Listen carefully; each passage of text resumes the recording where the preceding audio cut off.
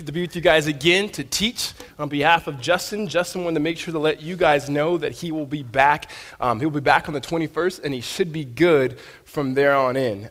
His knee is supposed to be getting better and getting healed, and so anyways, while he's out, I'll get a chance to continue our series in the doctrine.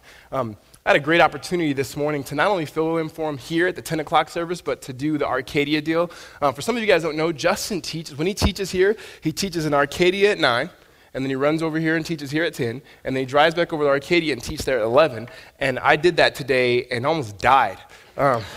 It was a trek. I didn't eat anything. I was lightheaded, and the Arcadia crowd, listen, here's the deal. All campuses are different. There's no one campus that's better than another. Tempe's is better.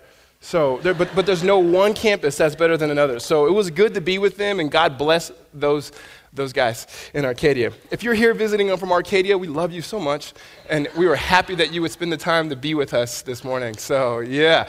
Would you guys check out your Bibles and open up to Acts chapter 2? Let's have some fun today. We're going to be looking at the doctrine of the church. If you don't have a Bible, slip your hand up, hold it up high so the guys can be able to get you a Bible. If you don't own a Bible, this is our gift to you. Please keep it. If you do own a Bible but you forgot it, raise your hand and get yourself a Bible and just place it back at the rack on your way out, and we'll get a chance to look through God's words together.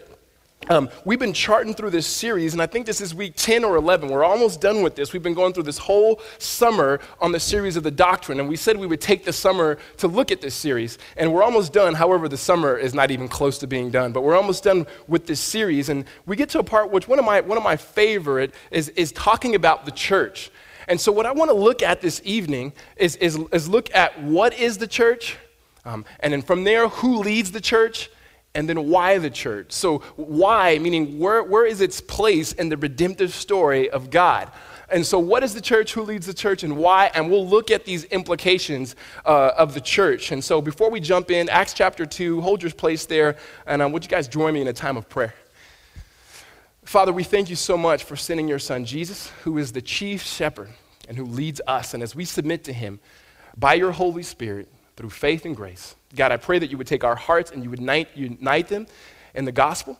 And as we look at the implications of the doctrine of the church, God, I pray that you would convict us. There's a lot of good stuff in here, Lord. Stuff that we ought to be doing that we are not. And God, I pray that it would not be something that is from guilt, that is completely foreign to the world, but conviction that is from your Spirit. God, I thank you for this awesome opportunity to open up the scriptures, to look at the early church and what you were doing, and Lord, to look at ourselves now, and that you would call us to be submitted to Jesus, who is the head of the body, to lead us and to guide us. In Christ's name, amen. When we begin talking about church, even the doctrine of the church, what happens is we have an understanding of church. Whether you grew up going to church, or you knew someone who went to church, or you grew up going to a Catholic church or a Lutheran church, or whatever the church may be, we have some sort of understanding of church. And it's usually tied to an experience. And so for me, I grew up in a predominantly African-American church. I grew up in an all African-American church, and we had an experience. In fact, we wouldn't even say going to church. We would say we was having some church, right? It was church. We would have some church, and I try to tell people, you don't understand, like, the choir was like the biggest deal. We'd have some announcements, and someone would lead like a solo song that no one else can sing except for this person. It was usually like an old lady, and then after she was done, the choir would bust through the doors, and we'd look up. It was kind of like a wedding, but it was just like Jubilee, and they'd come in, and they'd be rocking. They had the robes on, and I wanted to be a part of the choir so bad. One problem, I can't sing. And I'm just telling you, being an African-American church and not being able to sing is an issue, right? You have to be able to sing and clap, or they just tell you, hey, obviously you're not a Christian, so you need to leave here. So, but that was my experience. I mean, we had church all day long. We had Sunday school from 8:30 to 9:30, and then the service was from 9:30 to whenever. And they would say things like, oh, we just go into the Spirit's done, right? And it's like, no, I think the Spirit was done a long time ago. I'm convinced that the reason I didn't get saved going to that church is nothing with the church, nothing with the teaching, had everything to do with the fact how long it was. I think the Spirit was just worn out. Like, Ricardo, I was going to open up your heart. I'm tired. I'm out. Moving on. I'll find you in college, right? So that was my experience. And we all have some sort of experience about church, whether it was good or whether it was bad. But what we would do is we would go to church every single week on Wednesdays, on Thursdays. We constantly went to church. In fact, when you guys got up this morning or this evening when you're on your way, you said you're probably going to go to church, or what time are we going to get to church? And therein lies our problem. Fundamentally, through our words that we say, we show that we have a biblically inaccurate view of what the church is. We don't go to church. We are the church. The church is not if you get anything today, here it is. The church is not a place where, but a people who. The church is not a place where people worship, but the church is a people who worship and submit to the lordship of Jesus Christ. In fact, if you're careful and you hear Garth every single Sunday, he does this, and I know that he's intentional about it. He always says, welcome Redemption Church. He never says, welcome to Redemption Church. Now, if he does now, totally make fun of him because I just put him on the spot. But he usually says, welcome Redemption Church. In fact, we're trying to teach our kids right now. My little son, the only one that can talk, of two of them, the one that can barely talk, says that we're going to church. And I'm like, no, son, we don't go to church. We are the church. And I know he's going to grow up and go, Dad, listen, quit saying that. Everyone says we're going to church. I get it. Quit harassing me. No one listens to you anyway. I can already hear it. And I'm just going to go just like that. But we're trying to teach him. We go to the place where the church gathers. And so the church is not a place where, but a people who. And when you talk about the doctrine of the church, there's kind of two big buckets. One, there's the universal church. And the universal church is a church, or it's also called the Catholic Church. It means universal. The universal church is every single person who's ever believed in God for faith and salvation. That means the saints that have gone before us, Old Testament saints, saints that have already died and are with the Lord in glory, those of us who believe and place our faith in Jesus now, and also those of us who will come after we die and go to be with the glory with the Lord if Jesus doesn't come back before them. That's the universal church. But more specifically, we have the local church. And the local church is basically the local gathering of the universal church, of people. And so we have a local gathering here in Tempe. There's a local gathering in Arcadia, and a local gathering in Gilbert and Arcadia. There's local gatherings all over Tempe and all over the country and all over the world called the local church. Gary Breshears and Mark Driscoll have a good quote on, or definition of what the local church is, and this is what they say. The local church is a community of regenerated believers who confess Jesus Christ as Lord in obedience to the Scripture. They organize under qualified biblical leadership and gather regularly for preaching and worship. They observe biblical sacraments of baptism and communion, are unified by the Spirit, and are disciplined for holiness and scattered to fulfill the great commandment and the great commission as missionaries for the world and for God's glory and for their joy. And so in essence, he's saying that's what the local church is. People who believe in Jesus, submit to the Scripture, submit to God, submit to the biblical authority and leadership. That's what the church is. And then what Luke gives us in Acts chapter 2 is four realities what every single Spirit-filled church should have. And so what is the church? We see what every church, four realities here of what every Spirit-filled church should have, beginning in verse 42. The context here is Acts chapter 1. Jesus has been resurrected. He's talking to his disciples. He says, go nowhere, but stay here, here meaning Jerusalem, and the Spirit will come upon you. Acts chapter 2, we see the Spirit is poured out upon the people. They begin to speak in other languages. They're evangelizing and praying. It's a great scene. After that, Peter gets up and he preaches, and 3,000 people become Christians at that moment. They go from 120 to 3,120 after one sermon, and here they are now gathering as a ragtag, large inner city church, and here's the four realities that should be present in every church. First, there should be a devotion to the word. Verse 42. And they devoted themselves to the apostles' teaching and fellowship, to the breaking of bread and the prayers. The first thing that we see is every Spirit-filled church has to be a church that devotes themselves to God's word. This is something that could happen through the proclamation of God's word and what we do here every Sunday. This could be something that happens in redemption communities when you open up the scriptures, but there's a devotion to it. There's a commitment to God's word, both individually and corporately. If a church is to be a church, they will have preaching and teaching and explaining of the text. And they devoted themselves to it, and they also prayed. And prayer is important when it comes to the Word of God because what prayer does is it opens it up. We ask God to illuminate or to make sense of the Word. We ask God to apply the Word to our own life. We ask God for memorization, for help for memorization for the Scripture. But we see there's a devotion to the Word. The second thing that we see is it's a supernatural community. Here's what I mean by that. Verse 43. It says, and awe came upon every soul, And many wonders and signs were being done through the apostles. And all who believed were together and had all things in common. And they were selling their possessions and belongings and distributing the proceeds to all, as any had need.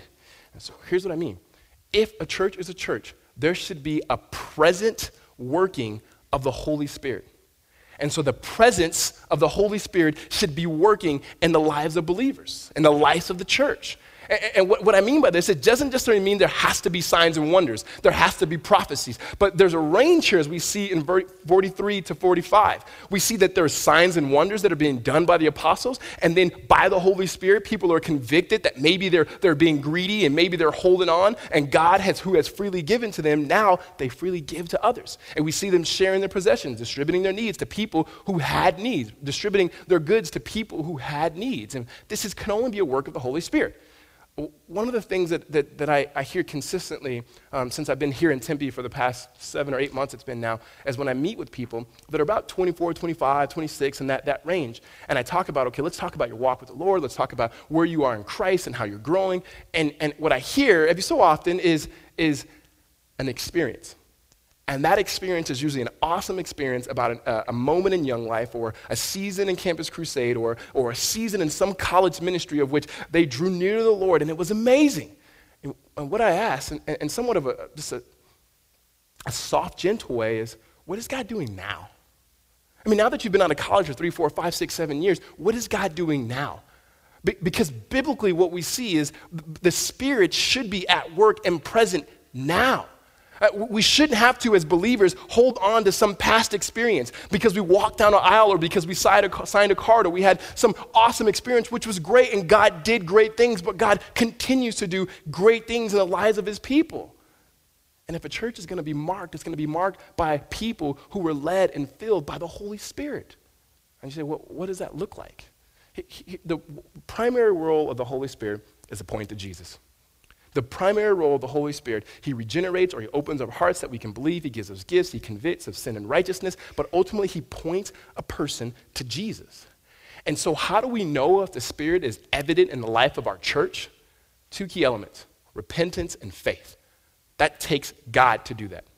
One way is taking a person who has a dead heart, who does not believe in God, who does not believe in Jesus, or he or she finally sees her need, that she is a sinner separated from a holy God, and that wrath is deserving of her because of her sinful nature and sinful actions. And yet God, in his infinite mercy and love, has placed his love upon her and placed the penalty for her sin on Jesus Christ, that she may respond in faith and be loved and embraced and have a father in God. That's the gospel. And what the Spirit does is it takes that dead heart and make it a live heart. And she or he repents to believe in Jesus.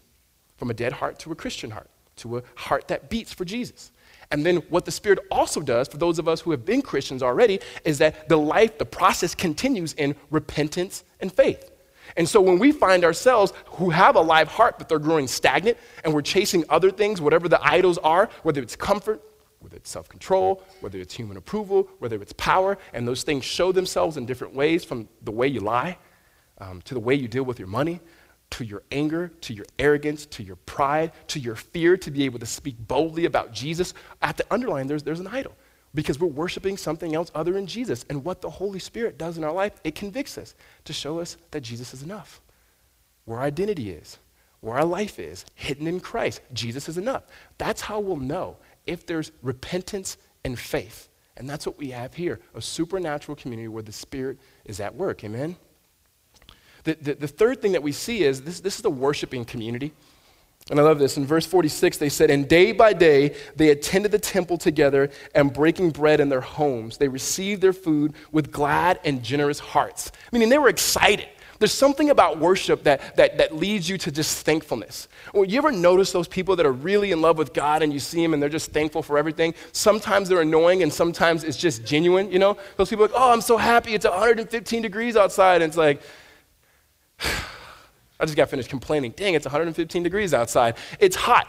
These people worship. And they worship formally and informally. Day by day, they went to the temple and they worshiped. When I read that, when I was studying for this, I was like, I wonder if this is what my mom used to read. Why we used to, we don't go to church. How we used to go to the place where the church gathered all the time as a kid. It was like, oh, it's Wednesday night prayer night. Come on, kids. It's Tuesday night I don't know, it's something. It's Tuesday night. We're going to go again. And it was all, I'm like, maybe day by day they went to the temple. Okay, you don't need to be here. In fact, we're not here every day.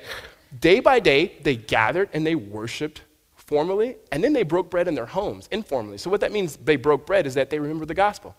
Because they remember it was the same gospel that redeemed them and washed them of their sin through the blood, life, death, and resurrection of Jesus. And it was the same gospel that they shared with each other over and over again. They couldn't get enough of it. They never moved on to something else. It was the same truth that they looked in the face of Jesus and they realized how much they were loved by him. And they kept reminding each other of that truth, and looking to Jesus, they worshiped.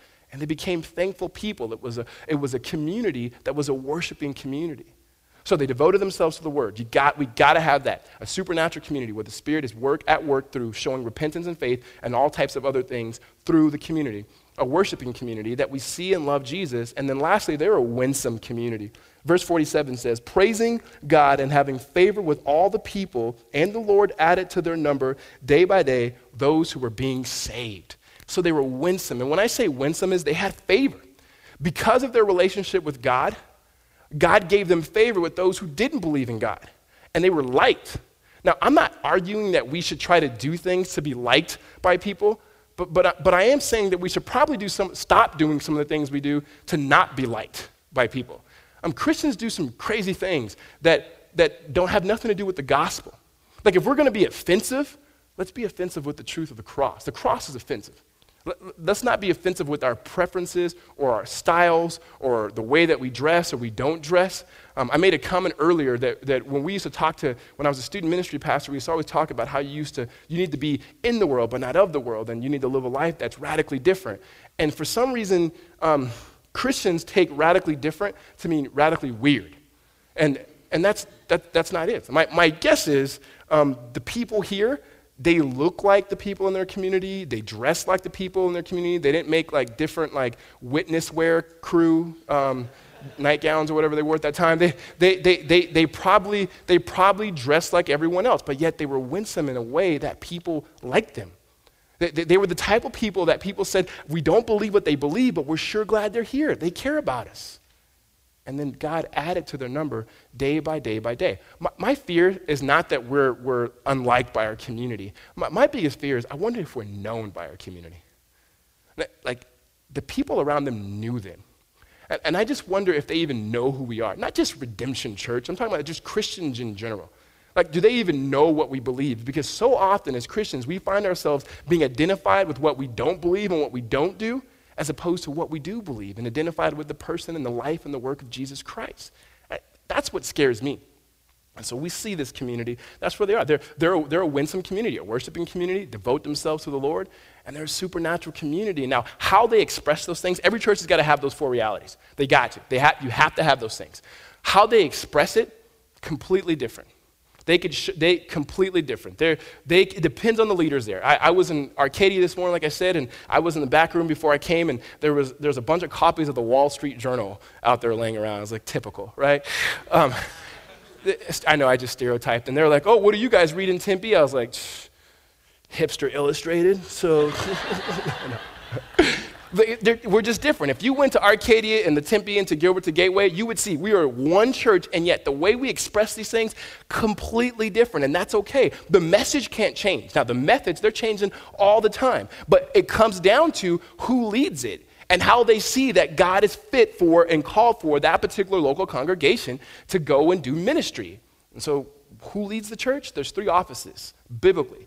And what an office is, it's a position of authority and responsibility, or duty or trust that's assigned by the church to a person to administer or to serve in such a way that brings glory to God and serves the people in the body. The offices never change. The people within the office can change, but the office themselves don't change. So the first one is elder pastor.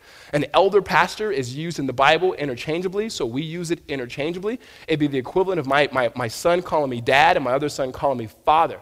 And what the elder pastor does, his role, we believe, the Bible teaches that they're qualified biblical men that are raised up, that are called, that are laid on by the hands of prayer, and ultimately called by God, identified by the other elders to come on to oversee pastoral care, the needs of the people, and then the protection of the church and doctrine. And so primary ways, this is what it looks like. That means an elder pastor is to come alongside, pastoral care, counseling, coming alongside, praying for them, marrying, burying, rebuking, correcting, teaching, all of those things, equipping and building up the body. That's pastoral care. The next way is guarding the doctrine of the church. And that's really important, why we would take 13 weeks to go through a series and say, buy the study guide, buy the book, because this is what we believe the Bible to teach. One of Satan's ways to divide the church. He can't pluck people away from God's hand. He can't do it. God's too powerful. But what he can do and what he tries to do is to infiltrate a church and to divide people over heresies. That's false teaching. And so it's on the elders, pastors of the church to guard the teaching of the church. That's been one of my greatest joys being here, is sitting down with people and that hear all types of teaching and saying, here's what the Bible says. Not here's just what we believe. Here's what the Bible says about this and about that. So those are your elder pastors, biblically qualified men. Then you have deacons. And we believe in the Bible's deacons, the word deacon means servant. And deacons are biblically qualified, called men and women who serve. And they lead service. And so we have people that function as deacons here. We have worship leader that functions as a deacon. Caitlin does the children's ministry here. We have people who lead redemption communities, people who lead service, people who lead mission projects. We have many deacons here at this church that function as deacons. And the last office is church membership. And when the Bible speaks of church membership, it always speaks about it in a relational way, or in relational terms. It's a covenant or a commitment from the church to the member and from the member to the church. It's a public mutual agreement from the member to participate, him or her to participate in community through giving of their time, their money, their efforts, through community of ministry and mission. And so what that means is the member covenants or commits to pouring out their passion, their zeal, their resources, their time, their efforts, and relationships to the advancement of the kingdom. And then the church commits to that member to train, to equip, to build up, to comfort, and to encourage, and to pray for them. And they come together. That's church membership. And that's for every single person who's believed in Jesus Christ, who now joins specifically here or commits to a local church. Now, to join a church is not the same thing as to join a country club or something like that. It is literally to be a participating member of a local church. And so those are the office: pastor, elder, deacon, and church membership. Now, who leads the church? Find it. Got it. 3 offices. Why? What's the place of the church in God's story? The best thing about this book and the way we've been going through this series is, even though it's been a systematic study of theology, it's gone through the grain or with the grain, alongside the grain of the biblical narrative. Meaning, we see at the very beginning, God created, it was beautiful, man sinned, and then God pursued. And then we see that God started, because of his own infinite love and mercy and grace towards his people, he started a long plan of redemption by choosing a man named Abram. And he told Abram, through your family, all nations will be blessed. That was the beginning of the gospel. All nations will come to know, all tribes, all languages, all people groups, they will come to know me through your family. And through that family became the nation of Israel. Yet Israel failed in their mission to bear witness and glory to God. And yet the church comes in not as plan B. You have to get this. The church was God's always plan A. Israel never could have done it. And the only reason why the church can fulfill her mission is not because of the church, but because who is the head of the church? Jesus came, Jesus lived, Jesus died, and Jesus was resurrected, and he gave the church his Holy Spirit. Men and women in the Old Testament did not have the permanent indwelling of the Holy Spirit, and yet the church does. And so where the church stands, why the church, for whatever reason, God chooses the church to be his plan A, to show forth to the world his glory and his purposes for redeeming, for renewing, and for restoring the entire universe. Like that, it's a big deal. To be a part of the church by invitation is a big deal to God, and therefore it should be a big deal to us. When it comes to mission, I think the best definition I've ever heard of mission, because it's not the church's mission, but it's God's mission, because we have a missional God, is by Christopher Wright in his book, Mission of God. And here's what he says. Fundamentally, our mission, if it is biblically informed, means our committed participation as God's people at God's invitation and command and God's own mission within the history of God's world for the redemption of creation. At the very heart of this, he's saying if it's to be biblically informed, we need to first be invited. It's something that God has to call us into. And once he's called us to himself, now by command, we go forth to participate in ultimately what a sovereign God is doing in the world, ultimately showing forth his glory to redeem and to renew. And so what? What's the so what to that? How do we live and walk that out? My sister has 2 boys, and I was really proud of her for having 2 boys. Because I think that's a godly thing. And the first one, funny kid, awesome kid. And the second one, John Tay, when he was just a little kid, he used to crawl, and he was so fast at crawling. I looked at him and I said, you know what? He's going to be a star athlete. In fact, he's going to go to ASU. He's going to play football. He's going to get drafted by the Raiders. That's what's going to happen for him. And about 3 or 4 years, 5 years later, he was 4 or 5 years old, and my sister called him. She goes, hey, John Tay's playing in soccer. If you can come home for a weekend to come watch him play, that'd just mean the world to him and mean the world to me. I'm like, oh, yeah, I'd love to come. And so I'm excited to come watch him play, and he looks cute. I don't know if you guys have ever seen little kids in their soccer uniform. He's got his red jersey on and his black shorts that go all the way down to his ankle, and I'm like, yes. He's a Stewart. And I'm just excited for him. And they're going through their little drills, and he's running faster than all the other kids, and he's looking at me the whole time, and it made me feel proud, even though I'm not his dad, but I kind of like felt like, that's my boy, right? And the game starts. And little kids soccer is an absolute mess. Like, they roll the ball out there, and all these kids just fly to the ball. The coach gets them all in their positions, like, you stand here, little Johnny, and you stand over here, Eric, and stop picking your nose. And then you come over here, and as soon as the ball is rolled out there, they all just run to the ball. And then wherever the ball goes, that's where both teams go. And they're just flying around, except for John Tay. John Tay and some other knucklehead kid is on the other side of the field turning cartwheels. I look at my sister, I'm like, what are you doing? He's supposed to be athletic. He's supposed to go to ASU and play for the Raiders. What's going on here? And after the game, I talked to him. I was like, hey, man, like, you know, what are you doing? And he goes, oh, you know, he goes, man, Uncle, I don't really like soccer that much, but I really like the team. I really like the pizza parties. We have a pizza party after every game. And he names all the stuff that, the oranges and the Capri Suns and like all of those things. And at the end of the day, I mean, that's it for him. And my sister's already paid, so the fee's there. He gets to keep the uniform. His name's written on there. I mean, he's gonna have a picture that has his, the team picture. His picture's gonna be out there. It's gonna have his name. At the end of the year, they're gonna give him all the "You're So Awesome" award to every single kid, though he didn't do anything. And the pictures, MVP, and it's him holding a soccer ball with like both of his teeth missing in the front. It's gonna be really, really cute. Like, there's gonna be record. Like, you're in it. My sister paid it. And yet, you didn't even participate. All he had to do was show up, but he didn't even participate. Now, here's where I'm going with that. In the same way that my sister paid and he's on the team and there's nothing he can do to get off the team, the uniform's here, his name's going to be written in the record of the team, it's the same way with those of us who believe in Jesus. When it comes to us being a part of the church, Jesus has already paid for it. He's given his life. For every single person who would believe, all we have to do to be on the team, ultimately, to be a part of the church, is show up. It's only by faith. Jesus does all the work. And yet, once you're on the team, he expects you and he commands you to participate. But what most of us do, we pick and choose, like John Tay. We pick and choose the things that we like to do, and so we hang out over here instead of getting active with maybe some of the things that we don't like to do. And I just wonder sometimes where we fit in that. Is that because we know there's nothing we did to get into the kingdom and there's nothing we can do to get out of it. It's completely by grace and by faith. Yet that grace and that faith should propel us to be active instead of, metaphorically speaking, spinning cartwheels.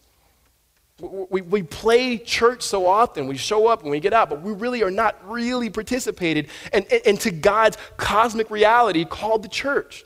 And it wasn't just joking saying it's a big deal. Redemption Church is not a big deal. God's church is a big deal to the point that he'd die for it, to the point that he'd bleed for it. And so now, those of us who profess in that, for those of us who say we believe that, there should be a life change and we should get active, that we should participate in this. And so I have 2 major implications from there that we'll just spend the rest of the time fleshing out. The first is, if God so loved the world that he gave his son, and his motivation was out of love, our motivation now to respond to the gospel has to be out of love. Because it can't be just duty. It has to be something that is born out of love and looking and seeing Jesus and what he's done for us. And so the first thing we do, we gotta love our church. If we're going to be the church, we're going to be the church wherever God has us, we have to love our church. And so that can mean many things. First, that's getting to know and to love the people that are here. It's getting to know the people that sit around you. Not that you have to be best friends, but it's like Christ selfless sacrificing himself, so sacrificing your time to get involved and get to know the people within your church, get to know their names, get to know their families, loving for them, praying for them, coming alongside them, not just attending a service with them, but being with one another. And a major implication within there is to become a member of a church. One of the ways you show that you're in is by going through membership. And so I'm sure Ryan did the announcements earlier, but we have a membership class starting on Wednesday. You can go through it for 4 weeks and see, is this the church I want to be a member of? I'm not even arguing for being a member here. Just be a member somewhere. Participate somewhere in what the God through his Spirit is doing through that your local church. Like, let people know that you're in biblically. Submit to biblical authority and community with people. Love your church. If you have your Bibles, turn to John chapter 13. Turn to the left if you're in Acts. This is a command now from Jesus as he's speaking to his disciples here. John chapter 13, let's begin in verse 34.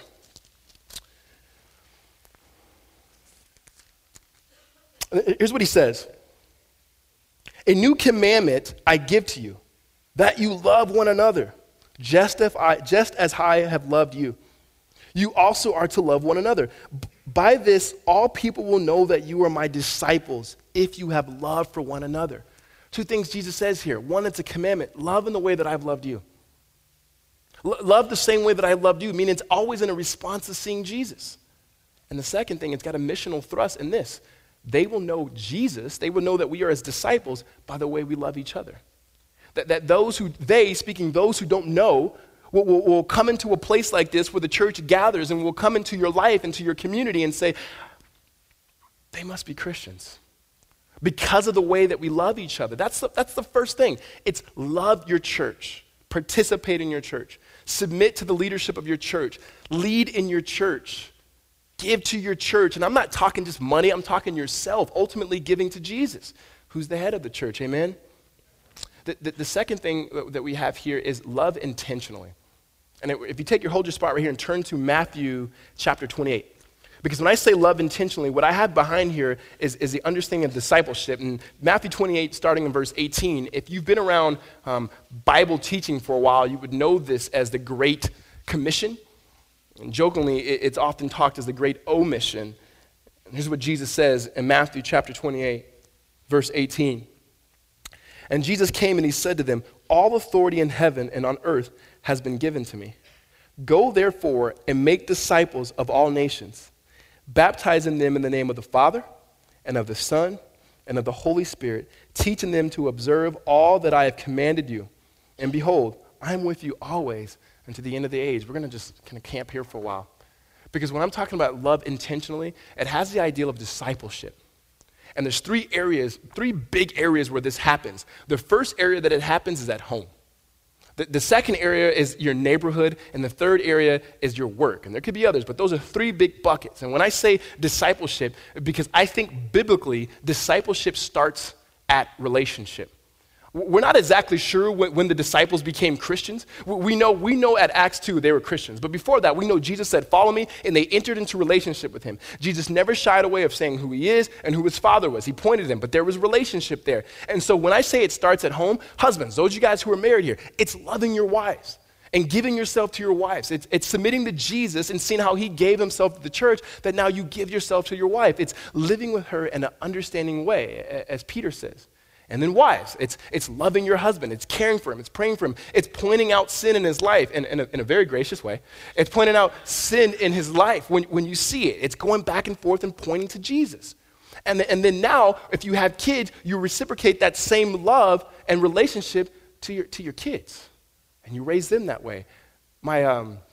Our community group a couple weeks ago was talking about discipleship and when discipleship started, and we're just talking about this same topic. And my wife said one thing she's noticed, she raised her hand, one thing I've noticed and I'm convicted of is that I'm just managing my kids or raising my kids, but I'm not intentionally discipling my kids.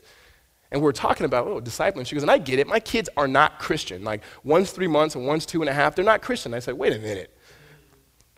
Eli, the 3-month-old, he's a saint. Now, Noah, that dude needs Jesus, right? And obviously she never listens to me. But she goes on and says, no, we have to create a context in such a way that when our children grow up, that they're able to respond to faith by Christ's love and by the Holy Spirit. But we create a context for that. We create relationship for that. And she was saying, I need to be more intentional. And I said, that's right. And that's what I mean by discipleship starts a relationship. Many of you have been given people who don't know Jesus, but we're great friends with them, but we never think about, oh, man, that's right.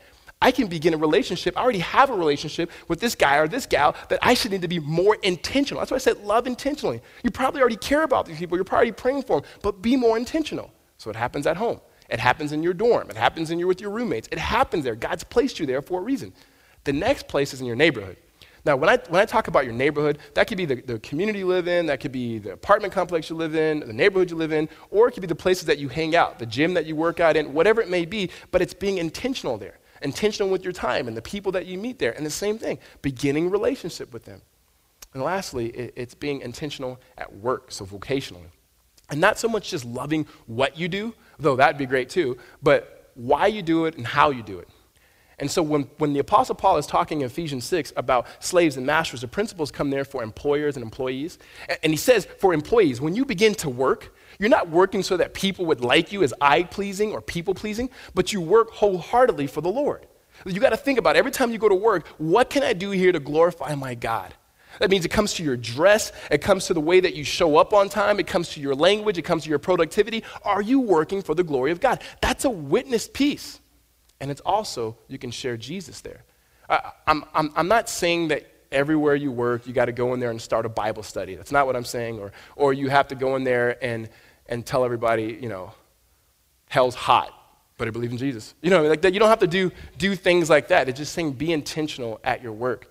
And with that, there's no job that's more holy or more godly than someone else. So often you hear people say, man, your job, pastor, man, your job, pastor. One, I'm like, just call me Ricardo. And my job is not any higher than anyone else's. This is just where God has me. In fact, this is not the best job I've ever had. It's not. There was a better job, and I should tell you what it is. The better job was when I was a permanent substitute teacher at a high school and coaching football and track. Let me just tell you why it was better. First, it was awesome, and I had no responsibilities, right? I mean, I'm a permanent sub. I showed up, hey, Carlos, are you here? Ricardo, you're here? Michael, you're here? All right, cool, shut up. This is what your teacher told you to do. Bell rings, next class, and they paid me for it. It was awesome. All right, no responsibility. I was like, man, every day I woke up thinking, I have the easiest job in America. Like, no one asked me anything, no one talks to me. It was perfect. Things have changed, right? I love what I do, but that was an easy job. And there's some jobs that you guys have that I would never want, right? Or I just couldn't do. Like, one of the jobs I wouldn't want is to be a stay-at-home mom at all. It takes me 3 hours to be with my sons, not even 3 hours. I'm hoping 3 of those hours are nap. And when I'm at home by myself without my wife, and it's just me and the boys, I feel like everything that doesn't happen when she's there happens. As soon as the garage closes, it's just like my oldest son walks up to me like, what up, dude? Like, and it's like what's happening here, right? What's happening? And she comes home like, you won't believe it. Noah pulled a knife on me. Like, and it's like, and she's like, no.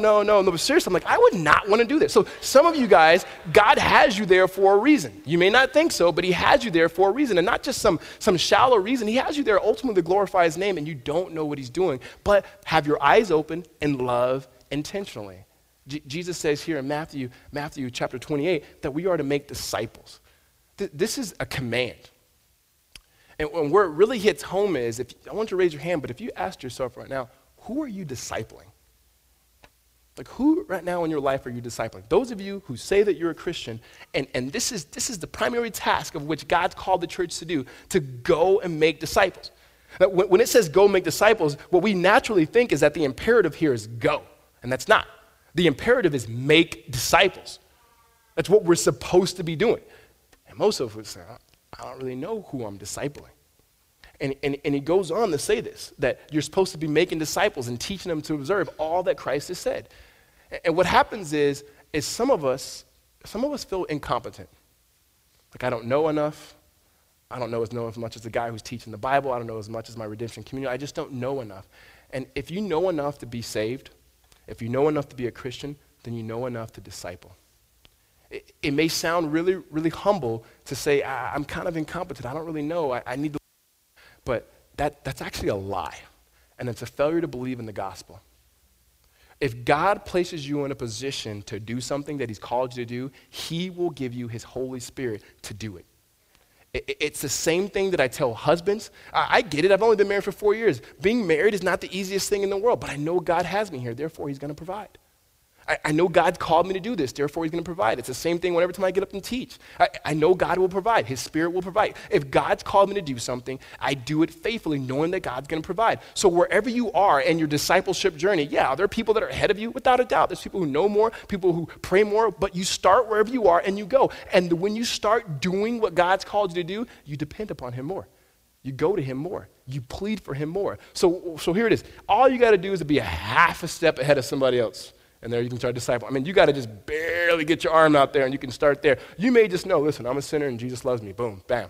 Saved by grace. I mean, just start there. So it's a call and it's a command. And then he says this is what a disciple is. And so just all of us are clear. A disciple is not someone who's gone to seminary. A disciple is not somebody who is very, very smart. A converted disciple who Jesus is talking to is not someone who is just hitting on all theological cylinders. A disciple is this. He says in verse 19, make disciples of all nations, baptizing them. And that word baptize literally means to immerse or to be identified with. Baptizing them in the name of the Father. When it says to be baptized in the name of the Father, when we go to people, when we do baptism here in just a couple of weeks, we'll have to ask people, are you identified with the Father? Do you know that? What that means is you're a child. You were not born into this world as a natural child of God. Ephesians 2 says that by nature we were children of wrath, but God, who was rich in mercy, he saved us. And what Romans and Ephesians and Galatians lets us know is now the Spirit has come inside of us and it cries out, Abba, Father, meaning now those of us who were far off have now been brought near. So you are identified with the Father. He doesn't see you as some stranger. He knows you intimately. He's your dad. That's what every disciple needs to know. And the next thing it says to be identified with the Son. And to be identified with the Son is to realize this. You have no righteousness in yourself before God. But you have a foreign righteousness, a perfect righteousness that comes from Jesus. That he's washed you with his blood. That he's covered you with his righteousness. And so now the Father, when he looks at you, he doesn't look at your sin. He doesn't look at what you did yesterday or your thoughts. He doesn't look at those things. Not that he's ignorant of them, but he sees Jesus. And I think I can't say this enough. But if we got this, if I got this, that when God sees me, he looks at me and says, that's my boy. Not because of anything I've ever done, but because of Jesus. That he loves me the same way that he loves Jesus. That he cannot break that. He's committed himself to me in the same way that he commits himself to Jesus. Every disciple needs to know that. And then lastly, it says, baptize them in the name of the Holy Spirit. And to be baptized and identified with the Holy Spirit is a new life. It's a new life. Meaning the old you is gone. Do you still sin? Do you still struggle? Absolutely. But you have been given something by faith in Jesus that no one else has, and that's the power of the Holy Spirit. You don't have to be there. It's identified with the new life, the resurrected life of Christ. It's the down payment that reminds you of Jesus, reminds you who you are. That your identity doesn't come first with your ethnicity or your race or what you've done, your past, your present, your job. It's identified wholly in who God is. Every disciple needs to know that. And now all of you guys know that. And now you just go and you teach others and see if they believe in Jesus, and you walk from there. Amen? Lastly, we could love the church, and we can love intentionally at home and the places we hang out in our neighborhoods, and we can love intentionally even in our work. We can understand that we need to make disciples. But when it comes to that, let me just say this. When you start a relationship, I would be a fool if I didn't continue and say this. You can start a relationship anywhere, but eventually you got to tell them about Jesus. There's that quote that no one really knows who said it, that preach the gospel and if necessary, use words. Great quote. I get it. I get it. But you're going to have to use some words or draw a picture or something. Right? You're going to have to tell people about Jesus. And here's the deal. If he's the most important person, you'll talk about him. We'll talk about anything else. We'll talk about a concert, or whoever singer we like. We'll talk about an actor or somebody. Ultimately, if Jesus is who he is in our life, we'll talk about him. We'll talk about him. And one of the most convicting things is this, when you think about it, if I really love Jesus and he's called me to make disciples and called me to share the gospel, who's the last person you talked to that didn't know Jesus about Jesus? When I was writing this down, I was convicted myself. Like, it's easy for me to cop out and go, well, there's people who don't know Jesus here. And, I do that every week. As opposed to saying, no, who's the last person that I'm in a relationship that I know that doesn't know Jesus that I need to talk to? And so tomorrow, you could be praying for me at 4 o'clock. I'm meeting with a friend of mine, and we've talked about this a lot, but I need to tell him again because I love him. And I don't love him just so he become a Christian. I love him because Jesus loves me. And I'd be a fool not to tell him how much Jesus loves him.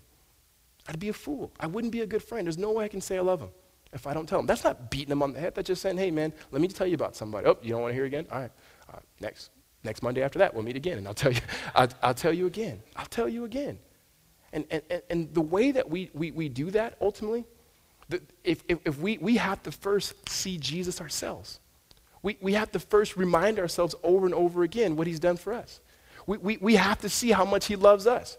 We have to see what he's done for us. We have to see how much he's given himself for us. We have to truly believe in the cross.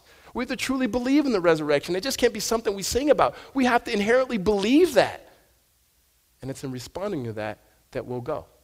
In fact, when you go to make disciples, you go to evangelize, you go to love your church, what you'll see is you need Jesus. We said this earlier, and you'll have to run to him.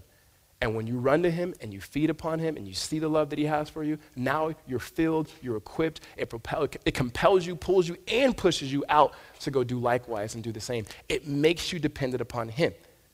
If not, we'll just be those of us who have faith, we'll be spinning cartwheels like my nephew.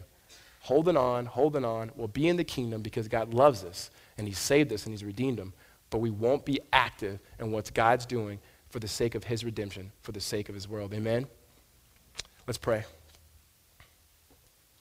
Heavenly Father, we thank you so much for what you're doing through the church at large, and Lord, specifically, what are you doing to the church here?